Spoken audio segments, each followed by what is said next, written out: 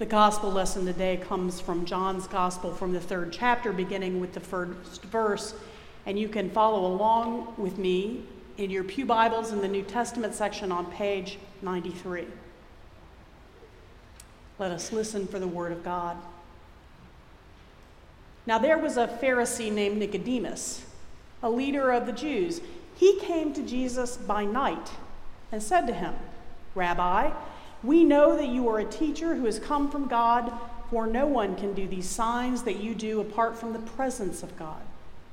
And Jesus answered him, "Very truly I tell you, no one can see the kingdom of God without being born from above." Nicodemus said to him, "How can anyone be born after having grown old? Can one enter a second time into the mother's womb and be born?" Jesus answered, "Very truly I tell you, no one can enter the kingdom of God without being born of water and spirit. What is born of the flesh is flesh, and what is born of the spirit is spirit. Do not be astonished that I have said to you, you must be born from above. The wind blows where it chooses, and you hear the sound of it, but you do not know where it comes from or where it goes. So it is with everyone who is born of the Spirit." Nicodemus said to him, "How can these things be?" And Jesus answered him, "Are you a teacher of Israel, and yet you do not understand these things? Very truly, I tell you, we speak of what we know and testify to what we have seen, yet you do not receive our testimony. If I have told you about earthly things and you do not believe, how can you believe if I tell you about heavenly things? No one has ascended into heaven except the one who descended from heaven, the Son of Man. And just as Moses lifted up the serpent in the wilderness, so must the Son of Man be lifted up, that whoever believes in him may have eternal life. For God so loved the world that he gave his only Son, so that whoever believes in him may not perish but may have eternal life.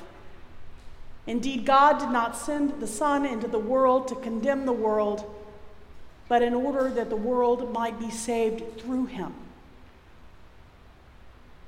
The word of the Lord. I will share that this has been a difficult sermon to write because there are so many things in the mix today. Today marks the 11th anniversary of my ordination to ministry of word and sacrament, which makes this a time for celebration. This is also Memorial Day weekend, which makes it a time for solemn remembrances. And the church at large is observing Trinity Sunday, which is a time for praising Father, Son, and Holy Ghost, like we did with our first hymn. And this is my final Sunday with you.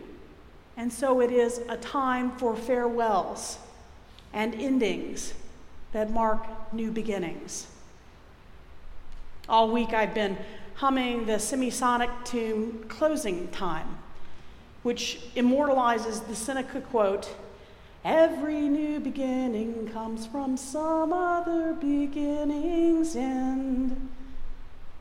Indeed, the story of Nicodemus itself is about endings and beginnings, and the ways that beginnings spring forth from what we are and who we encounter, and how we are transformed in the process. So with all the competing claims on this day, I have taken the advice of my homiletics professor, and I have stuck to the gospel. So let us pray. Gracious God, take the words of my mouth and the meditations of all our hearts and shape them to be acceptable in your sight. For you indeed are our rock and our Redeemer. Amen. Who does God love? You might not have gotten a good glimpse of the magic box, but I will share with you what another one of my seminary professors liked. She was a die-hard fan of Touched by an Angel. You may remember the show, and if you're too young to remember the show, talk to someone else here. Someone will be able to tell you. I've caught a few episodes recently on late night TV. The theology is simple, and the message is the same, week in and week out. God has not forgotten you. God loves you. God is present with you in the depths of crisis, in the midst of brokenness, in the darkness of despair. God companions you. My professor was convinced that the whole world needed to hear this message on an endless loop, that we needed to hear this message on an endless loop. For like Bishop Curry, she believed that the power of love was the only thing that could transform the world. This is the message that we teach our children, and that we need to teach each other, and that we promise to teach the world, that we are all God's creation, and we are all beloved by God. We all need our turn at the mirror. Now, John's gospel today invites us into the story of Nicodemus as he's taking his turn. Now, as a Pharisee, Nicodemus already practices deep obedience to the laws and ritual and worship of God. And he comes to Jesus under the cover of night, and he's cloaked by more than darkness. He's enfolded in his identity as a leader among leaders of the Judean elite who govern the Jewish people under sufferance from Rome. He begins the conversation by calling Jesus Rabbi. This is transliterated Hebrew, which means my teacher. Not just teacher, but my teacher. He gives this pronouncement: we, meaning the Sanhedrin, have known that you have come from God. It seems that he and other members of the Sanhedrin have seen the signs and miracles that Jesus has been doing, and they understand that these could only be possible if Jesus is undergirded by the power of God. So Nicodemus has come like some sage elder, offering to extend the mantle of his respectability over Jesus. He invites Jesus, the Christ, into the existing order of religious being. Now, I just imagine this conversation with kind of a long gap in it at this point, as that statement lies there on the table.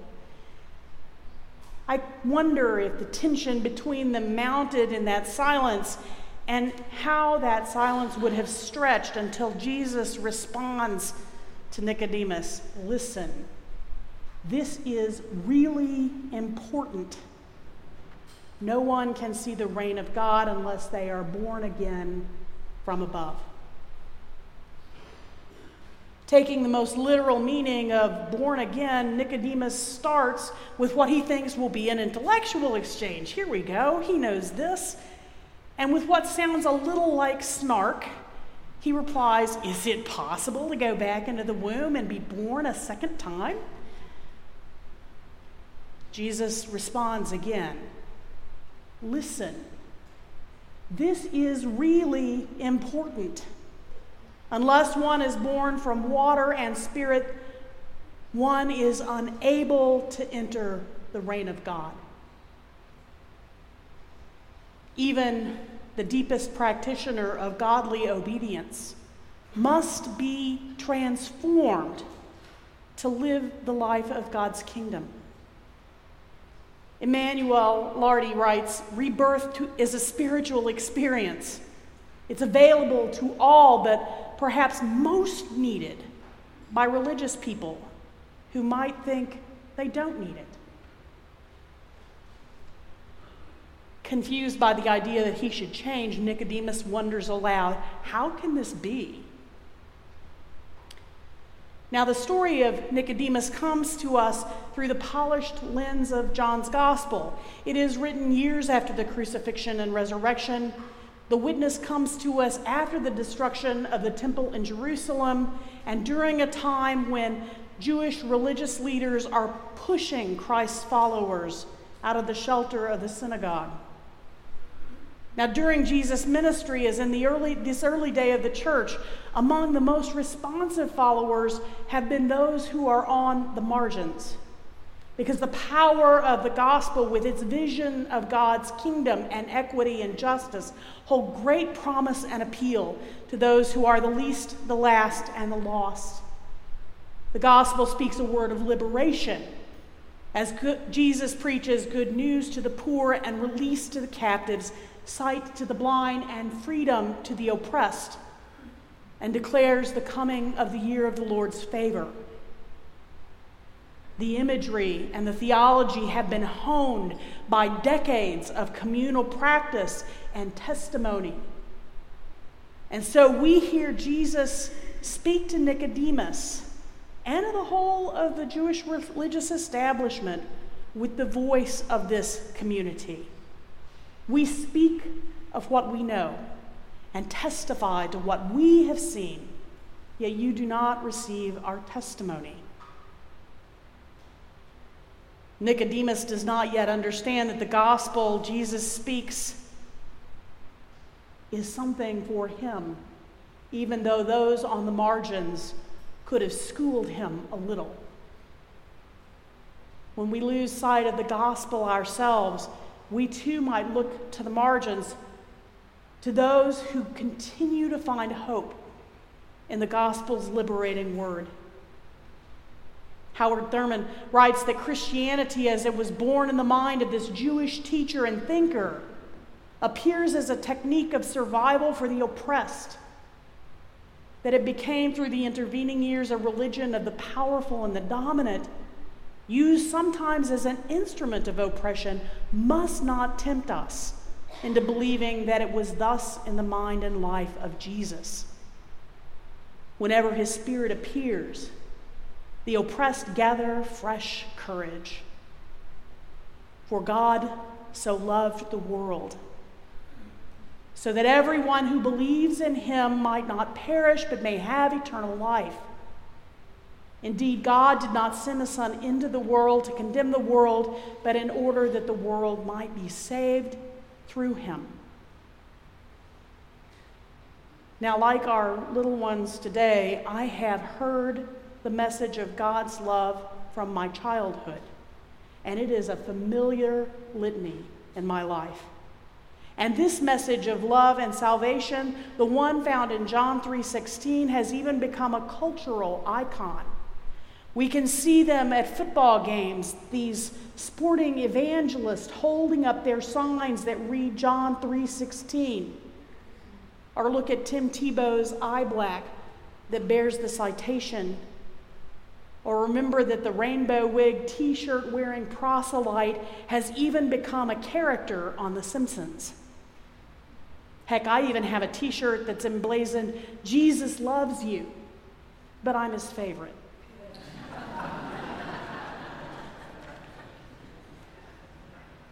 Yet with all this, there are some days that I can scarcely understand the words. I lose sight, and perhaps we all lose sight of the power and the promise of this simple truth. Who does God love? God loves the whole of the cosmos, the entirety of creation, and God loves the particularity of its people, the least, the last, the lost, you, me, and the Pharisee. Emmanuel Larty tells us that to be in tune with God's reign and presence, we all need a transformational overhaul of our traditional way of seeing and being, a transformation of our whole way of knowing and experiencing the world. So I would tell us that we have to look for teachers, maybe even rabbis. Week by week, we seek to share God's love in concrete ways by sharing table fellowship at dining room ministries, by tutoring children in Rochester city schools. Quarterly, we house the homeless, turning our education wing into places of hospitality for their stay. We provide groceries to neighbors in need, casseroles to those who are grieving, support to others during times of emotional upheaval. And it's my belief, my firm belief and experience, that wherever we seek to share God's love, we meet the ones who can teach us what that love is all about. Our teachers are the ones who understand the urgency and importance of the gospel. We can learn to guard the dignity of them. We can learn from their circumstances to let the substance of their lives transform our compassion into the headwaters of justice. We are all invited into God's reign, to live as God's people, responding to God's love with love of our own.